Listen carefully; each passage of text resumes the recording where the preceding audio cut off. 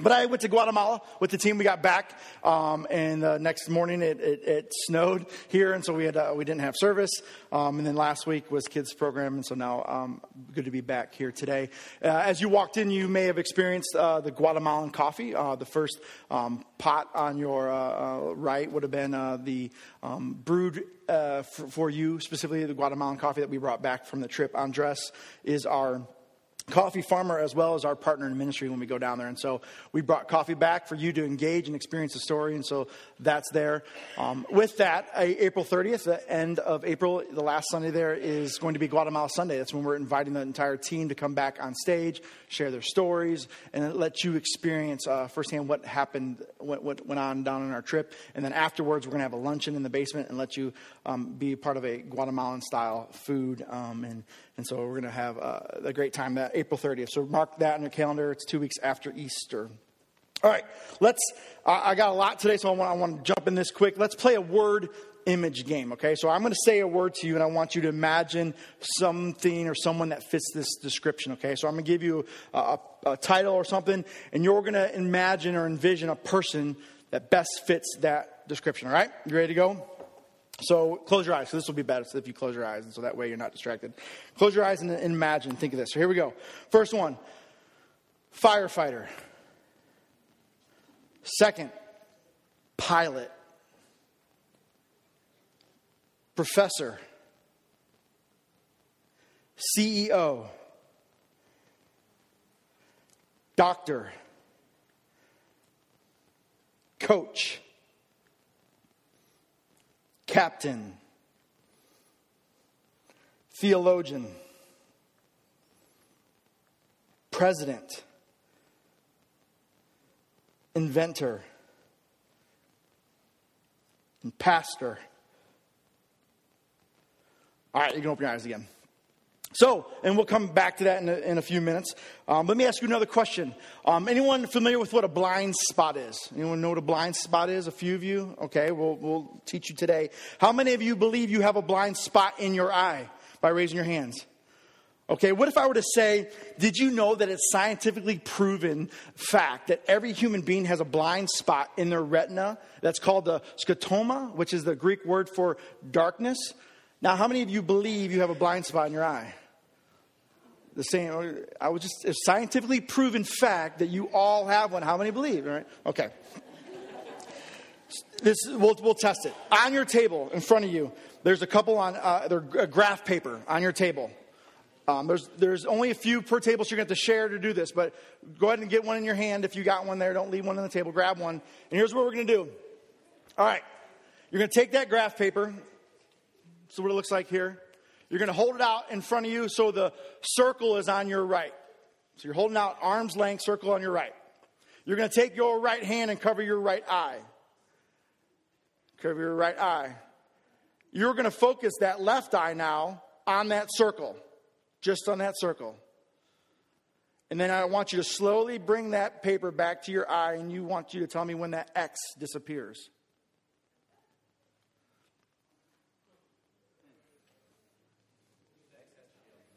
The X is on the left. The circle's on the right.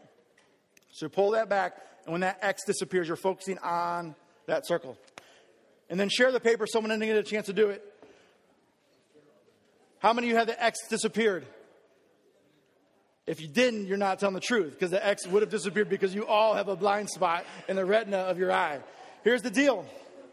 What's also amazing in that moment, and something you may have noticed, is that your brain also filled in the rest of that graph where that X was. The X disappeared, but the graph actually didn't. There was no blank spot there. Your brain filled in the blank spot with reasonable sense, with things that would make sense, right? And so the continuation of that same grid as this visible everywhere else on the paper was there in that little blank spot there. If you didn't, anyone ever experience a blind spot on the road, like driving on the highway and experience someone else's blind spot or yours? Yes, right. Where you say, "Hey, I didn't see you. You were in my blind spot." And in that moment, your brain was saying, "It's clear. Why would anyone be there?" Well, that's your blind spot there. Let me read to you from this book. Actually, it's called Blind Spot. Mazarin Banaji wrote this book, and it's I've just picked it up and started digging into it a little bit. But I want to read something from the preface here to talk a little bit more about blind spots. It says, a much more dramatic blindness than the one you just experienced occurs in a pathological condition called blind sight, which involves damage to the brain's visual cortex. Patients with this damage show the striking behavior of accurately reaching for and grasping an object placed in front of them, even while having no conscious visible experience of that object.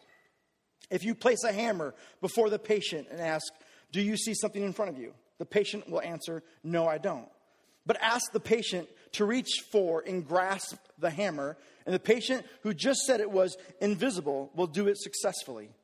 This seemingly bizarre phenomenon happens because the condition of blind sight leaves intact subcortical retina to brain pathways that can guide visual behavior even in the absence of consciously seeing the hammer.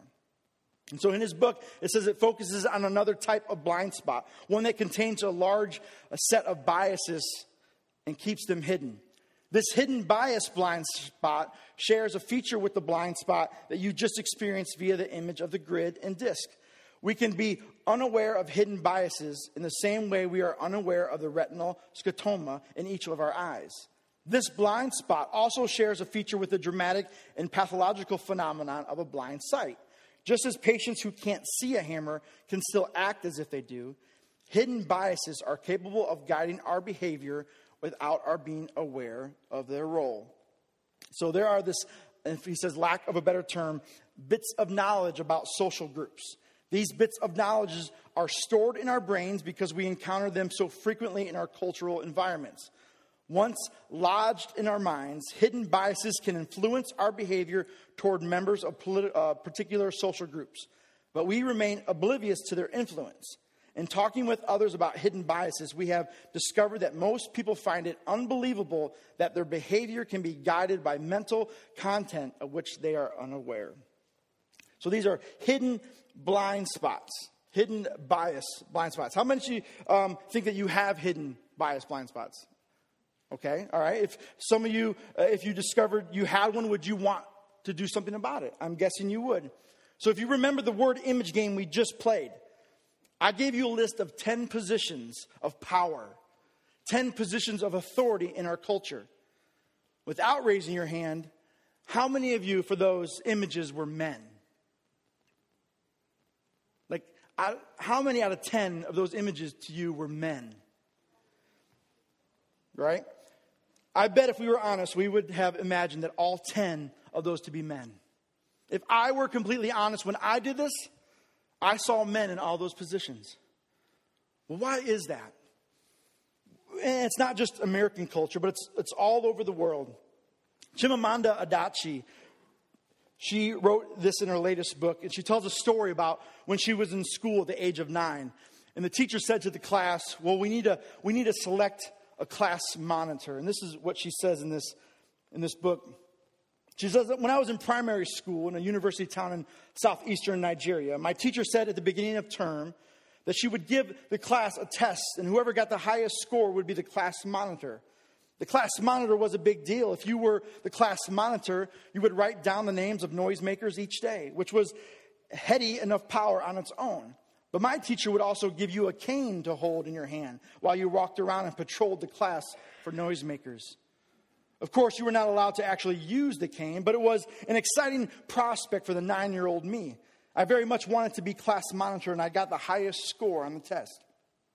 Then, to my surprise, my teacher said the monitor had to be a boy. She had forgotten to make that clear earlier. She assumed it was obvious. A boy had the second highest score on the test, and he would be monitor. What was even more interesting is that this boy was a sweet, gentle soul who had no interest in patrolling the class with a stick, while I was full of ambition to do so. But I was female, and he was male, and he became the class monitor. If we have never forgotten, I have never forgotten that incident. If we do something over and over again, it becomes normal. If we see the same thing over and over again, it becomes normal. If only boys are made class monitors, then at some point we will all think, even if unconsciously, that the class monitor has to be a boy.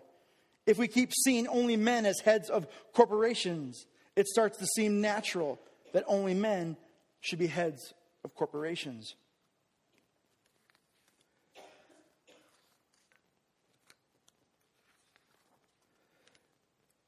If we were to do the same thing and use our imagination, and I said, I want you to imagine God. What does God look like? I think if we were all honest, we would say that God looks like a giant human man, right? We would most likely envision God in our own image, just a giant, right? And that's because that's what's most familiar to us. I wonder, if animals do the same thing. If chickens could think, would they think that God was a giant chicken, or dogs might view God as a giant dog, right? Our brains fill in the gaps where there are blind spots. We don't know what God looks like. And so we imagine God as a giant human because that's familiar to us. But why is that? Why do we see God as male? Or when we think of positions of power and authority in our culture, we think men. Mike Hargue, also known as Science Mike, he talks about this idea of a neurological effect, where you and I, we have these categories in our minds. And when you and I have these boxes that are conditioned by our culture to believe certain things, and so we automatically believe those things. And as we get older and we surround ourselves with people who think and believe just like we have always thought and believed, those boxes grow tighter and tighter. This is why many of us, we can't have healthy conversations about religion or politics or gender with people we disagree with or have a different view of the world. You see, we have shoved our faith and practices into this box that have been conditioned by our surroundings. And so when new information comes in, we don't have room in our boxes. And so the new info just bounces right off the sealed box. And you can't receive new information when you don't have the neurological categories for new thoughts or ideas. And so to undo this is a very difficult and sometimes painful process, which leads to arguments with your family at Thanksgiving, right? Or for you and I to hide behind our keyboard and say things that we would never say face to face. And this is how these hidden biases, blind spots, are created. We refuse to open boxes or create space in our minds for a new way of thinking or being. And this is why the religious people in the first century wanted to kill Jesus. You see, he showed up and he challenged the hidden biases of the day. He showed up with some revolutionary ways of thinking and being. And he showed up with this Sermon on the Mount, and he said, hey, the way we treat and view over half of the human population is wrong. That 52% of the U.S. population right now are women. And he says, now, men, you will be responsible for your actions. And Jesus showed up and he said, listen, guys, you have a spiritual responsibility to control yourself. The fruit of my spirit that is inside of you is self-control, and you must use it. And Jesus there ends the practice of forcing women to be covered, to be veiled, to be mute, to be cloistered. Because when women are treated this way, it's not voluntary modesty in action. Instead, it speaks of a culture of weak men who find it easy to control women than to control themselves. So here's what I want to do the rest of today and over the next few weeks. We're going to look at the historical treatment of women versus the radically progressive treatment of women that Jesus himself taught and practiced. But first, we got to lay some groundwork. We got to start with some definitions, right? So here we go. First word, sex, is your biological makeup. In other words, your parts, right? Male and female distinctions. Sexism is a prejudice, a stereotype, dehumanizing of someone strictly based on their biology. Gender is a reference to the socio-philosophical existence that we have, what we acquire through cultural experience. This is our learned behavior. What it means to be a man, what it means to be a woman is sociologically conditioned. It's not inherent. Genderism is when we say, nope, you can't do that because you're a girl or because you're a boy. Because this is what it means to be a man. This is what it means to be a woman. And both sexism and genderism are extremely dehumanizing. I also want to look at feminism. We're going to look at encounters Jesus had with women that would lead me to believe that Jesus is a feminist.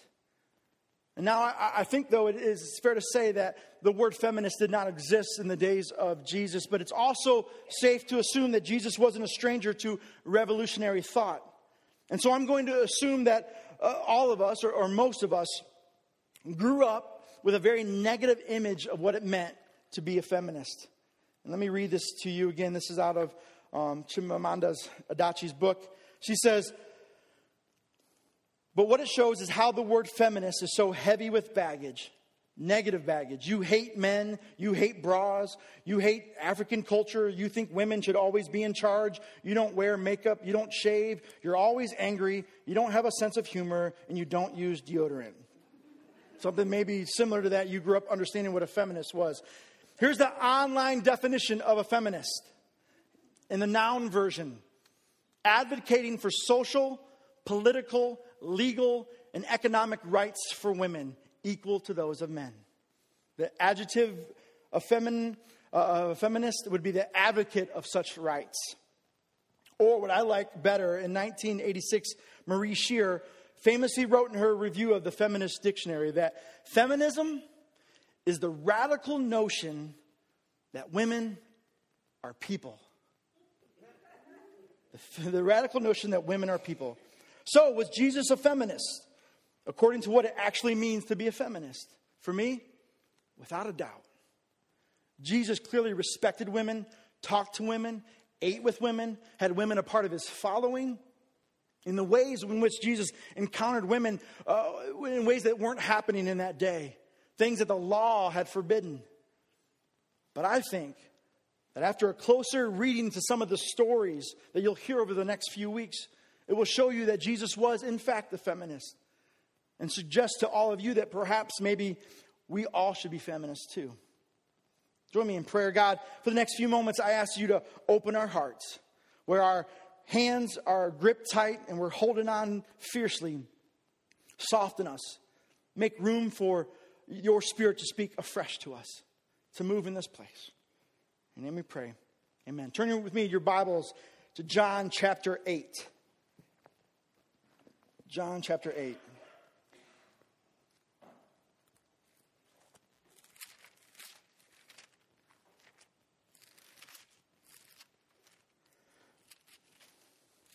Many of you are familiar with this story. The story was actually almost kept out of the Bible. The first three manuscripts of John doesn't have this story in it. And you can see that if you have a study Bible, it indicates that. But the fourth manuscript had it, and in other places it had it in different areas of the Gospels. And so the story was almost left out, to much speculation of why. But let me read this for you. Starting in verse 2 of chapter 8. It said, at dawn he appeared, this is Jesus, he appeared again in the temple courts, where all the people gathered around him, and he sat down to teach them. The teachers of the law and the Pharisees brought a woman caught in adultery. They made her stand before the group and said to Jesus, Teacher, this woman was caught in the act of adultery.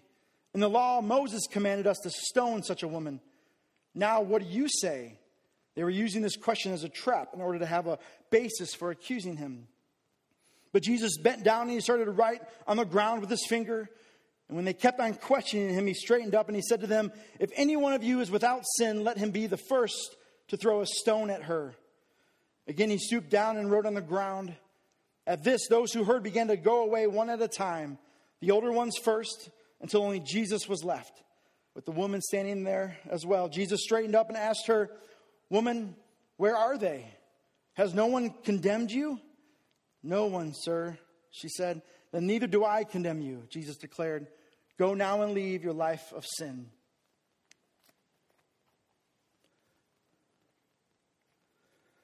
A couple things that jump out immediately when you read that story, at least for me, is one is, where's the dude at?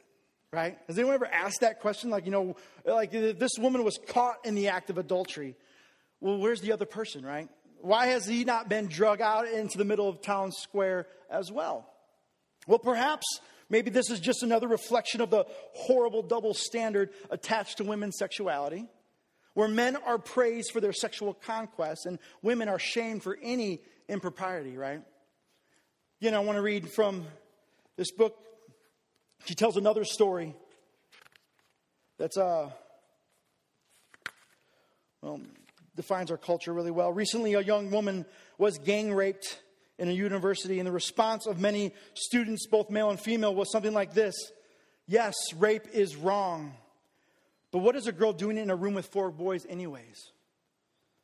Let us, if we can, forget the horrible inhumanity of that response. But these people have been raised to think of a woman as inherently guilty. And they have been raised to expect so little of men that the idea of men as savage beings with no self-control is somehow acceptable. Boys will be boys. We teach girls shame. Close your legs. Cover yourself. We make them feel as though by being born female, they are already guilty of something. And so girls grow up to be women who cannot say they have desire, who silence themselves, who cannot say what they truly think, and who have turned pretense into an art form. So in verse 5 of that chapter of John 8, the Mosaic law would require the death penalty for both. They're citing from Deuteronomy chapter 22. So if you, again, have your Bible, turn back with me to Deuteronomy chapter 22. I want to point something out here.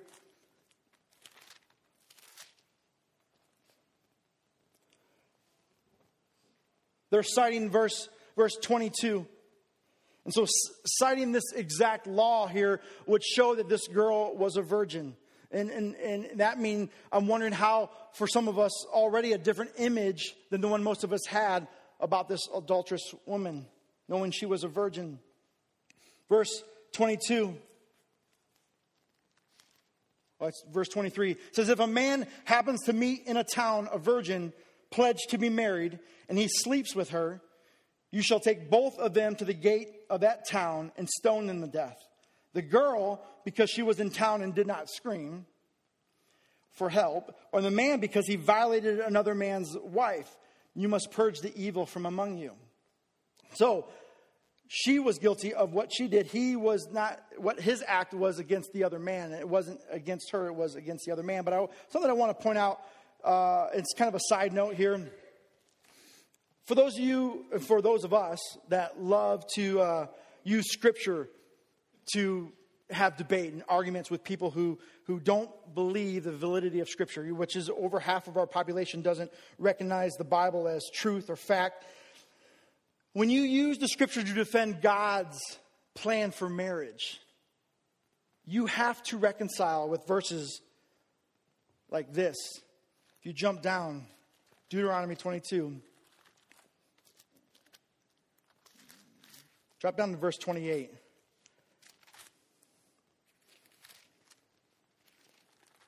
says this. If a man happens to meet a virgin who is not pledged to be married and rapes her, and they are discovered, he shall pay the girl's father 50 shekels of silver. He must marry the girl, for he has violated her, and he can never divorce her as long as he lives. You'll have to reconcile why, if a man rapes a woman, that she has to marry her rapist, according to Moses' law. It's in the Scripture. We can't cherry pick Scripture unless we just like Leviticus, right? So we got to look at it all. So where was the guy? Also, where were the witnesses in this story? This is obviously not a formal court session because there weren't the witnesses there. The man wasn't there. Was this woman set up? Was she used as a pawn in the games that the Pharisees were playing to catch Jesus? See, women were viewed as simple sex objects. Leonard Swidler, in his thesis, Jesus Was a Feminist, wrote this: when the scribes and the Pharisees used a woman reduced entirely to a sex object to set a legal trap for Jesus, it is difficult to imagine a more callous use of a human person than the adulterous woman who was put to by the enemies of Jesus. First, she was surprised in the intimate act of sexual intercourse.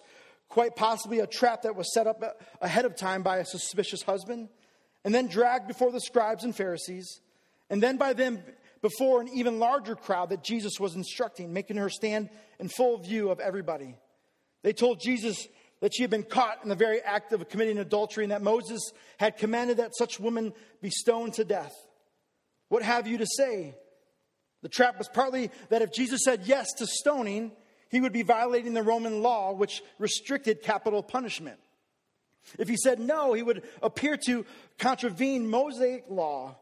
And it could also partly have been to place Jesus' reputation for kindness toward and championing the cause of women in the opposition to the law and the condemnation of sin. Jesus, of course, alluded that there's snares by refusing to become entangled in legalism and abstractions. Rather, he dealt with both the accuser and the accused directly as spiritual, ethical human beings. He spoke directly to the accusers in the context of their own personal ethical conduct. If there is any one of you who is without sin, let him be the first to throw a stone at her. To the accused woman, he likewise spoke directly with compassion, but without approving her conduct. Woman, where are they? Has no one condemned you? She said, no one, Lord. And Jesus said, neither do I condemn you. Go and do not sin again. The second thing that kind of jumps out at me is Jesus' response, right? Like he treated her and the religious leaders as equal. He leveled the playing field in that moment. The story says that he knelt down and began to write in the sand, and no one knows what he wrote down. There's many that have speculated, but either way, in that moment, Jesus disengages the mob that had gathered around. It's a shame so many stories from the Bible have become so familiar, so analyzed, that we have lost both their meaning and power. The Bible almost never, perhaps ever, tells us how to interpret and apply the multitude of puzzling, cryptic, and sometimes absurdist portrayals of human weakness, duplicity, hypocrisy, and outright stupidity. The story of the woman caught in adultery in John chapter 8 is certainly one of the most blatantly preposterous stories, cleverly or not so cleverly disguised as common morality tale. Morford, in his blog, wrote about this story, and he says, as a child, a generation ago, a common term for a young woman who, in the eyes of the community at least, found herself with child, was accused of getting herself pregnant. As a child, when I heard that, obviously an usually hushed statement, I puzzled over how such an act of obvious carelessness could have occurred for her. Never, at least in my hearing, was male culpability implied or legally pursued or even mentioned. The same mentality seems at work in these men so eager to judge and condemn and kill with their own hands this young woman. They obviously don't want justice. If they did, there would be two parties under judgment, and they would stand before a court, not an indigent, bloodthirsty mob. But not only is this Bible story so familiar that we can barely see it, the scene itself is like a scene from today's typical news story. How many times have we seen a group of men clothed in authority and righteous indignation publicly shame, ridicule, and condemn a solitary woman, usually from some act she has no choice in, like playing the woman card, or a minimum she shared responsibility for, like pregnancy or the termination of a pregnancy? Mob have their own rules. Mobs dredge up the lowest and most raw common denominator of fear, rage, and violence. Members of a mob do things they would never do as individuals. Mobs don't commit adultery. But even those, perhaps especially those individually guilty of adultery in thought or in deed, according to Matthew 5, are eager to judge the sin of others from the safe anonymity of a crowd. They might even, in a sacrificial sense, find some cleansing of their own sin by shedding the blood of someone else who's guilty of their own sin. It takes some humility to recognize that each one of us is susceptible to the thought, if not the act, of any given sin. Mobs have no such humility. It takes someone, one person, to remind a mob that they too are individuals and that this woman before them is far from alone in her sin. The mob is not interested in the identity or guilt or even the existence of the man involved in the adultery. Was he one of them? Was he a man they already knew? It didn't even matter. All that matters is that she committed adultery. This is the scene that Jesus seems to wander into. We all know, we think we know what happens next. They appear to ask Jesus, well, what should you do? Teacher, this woman was caught in the act of adultery, and the law of Moses commands us to stone such a woman. Now, what do you say? And we miss the point even further in the direct statement from Scripture that if we imagine that they're asking for his authoritative legal opinion, we are mistaken if we imagine that they would believe or accept his legal opinion. We forget or deliberately choose not to acknowledge the fact that the case after case that ask Jesus for his opinion, not for legal insight, but so they can accuse and condemn him as well. Jesus would not condemn the law or even their distorted biases, interpretation of it. But he does require a shred of reflection and humanity from those who would so eagerly judge. He allows for the law, but requires even more, and then they do. Only a righteous one is worthy to cast the first stone. Apparently, those who are not righteous are still qualified to throw stones, just not the first one. And then Jesus stoops down and writes in the dust. The gospel writers doesn't tell us what he wrote. Perhaps it was the names of the guilty ones of the same sin. Perhaps it was a verse from the Torah. Either way, it was either obvious enough or too unimportant for the gospel writer to record. And like the gospel writer too, I think it wasn't important.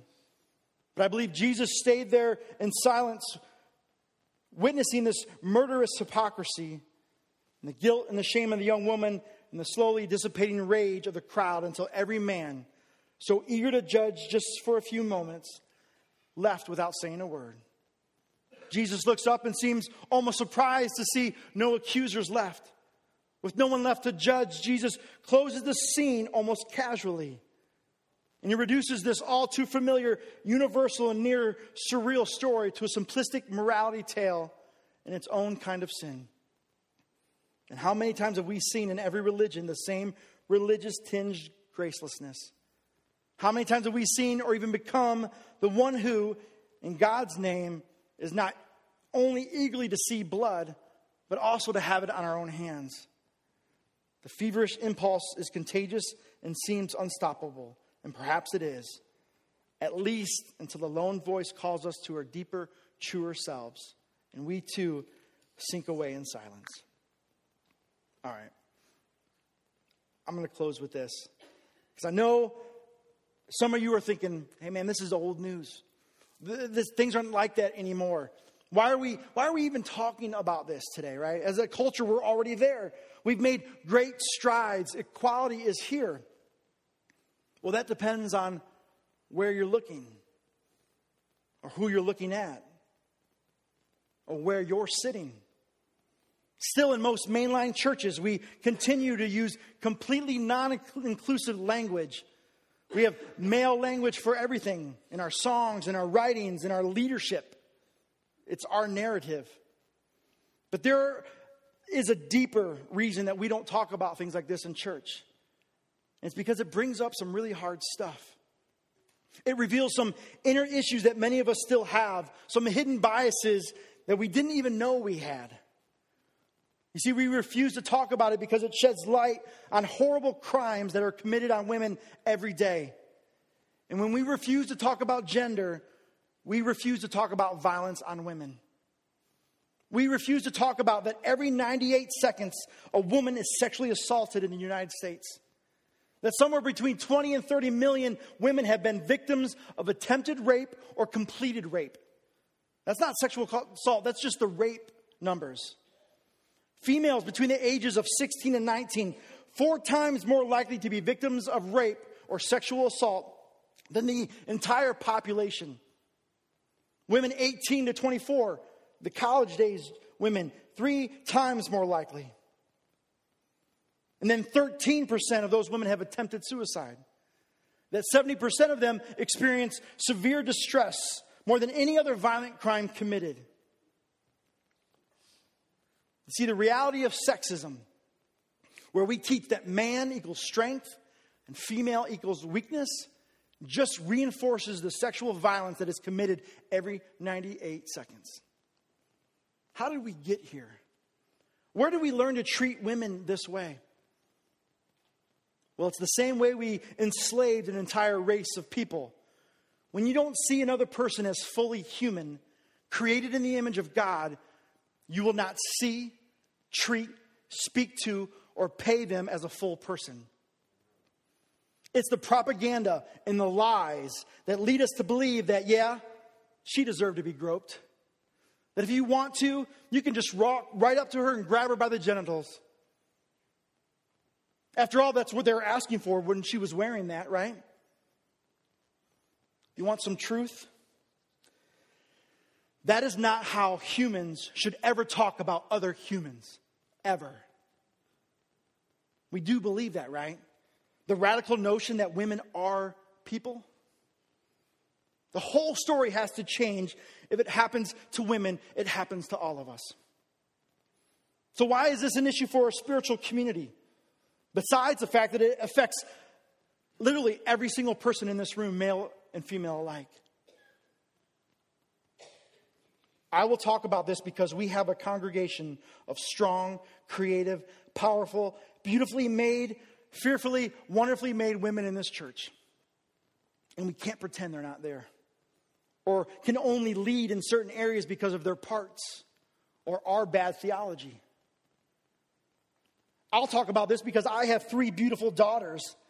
And I refuse to let them grow up in any church or culture that says, because of the way God made you, you're less than. You're inferior. You're unable to lead. You see, the church has a huge responsibility. If we truly believe that the image of God manifests in all people, then the image of God includes what it means to be male and female. Amen. God incarnate, God in flesh, God seen in flesh and blood is only incarnate when God is seen also in female bodies. That his fullness is only seen when it is seen as equal male and female. And we must find the beauty of both masculine and feminine. Because the image of God includes all that it means to be female, to be male, to be masculine, to be feminine. And just knowing blind spots exist is not enough. We must acknowledge, we must work at fixing it. Close with 2 last statements from this book.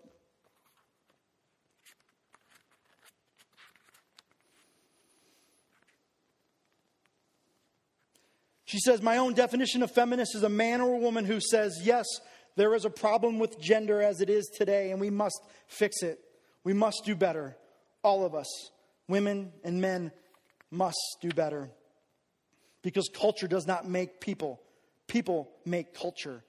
If it is true that the full humanity of women is not our culture, then we can and must make it our culture. Watch this video.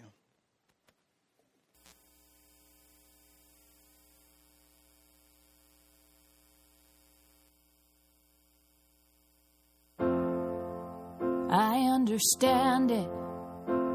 When the times are changing, people get scared of things rearranging. But even history shifts when told by more voices, and not just one kind of person has all the choices. So here we are. There's no turning back. The cost that was paid for all that we have. A new era dawns as another one dies out. But today, the woman still cries out. When God imagined me, the Trinity was in harmony. I was no afterthought, no oversight, no spare rib, and no red light. When God imagined me,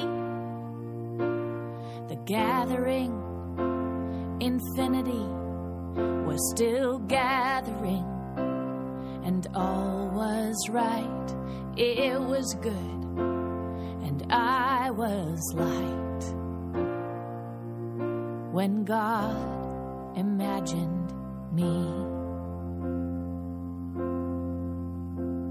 This long last breath of a dying system, where men of God still call this tyranny Christian, when the one who they claim to be their Lord and Savior is in every single one of the women they blame. For tempting, violent desire, for the millions of slights that occur every hour, it's time for new birth, for a simple embrace of everyone's worth.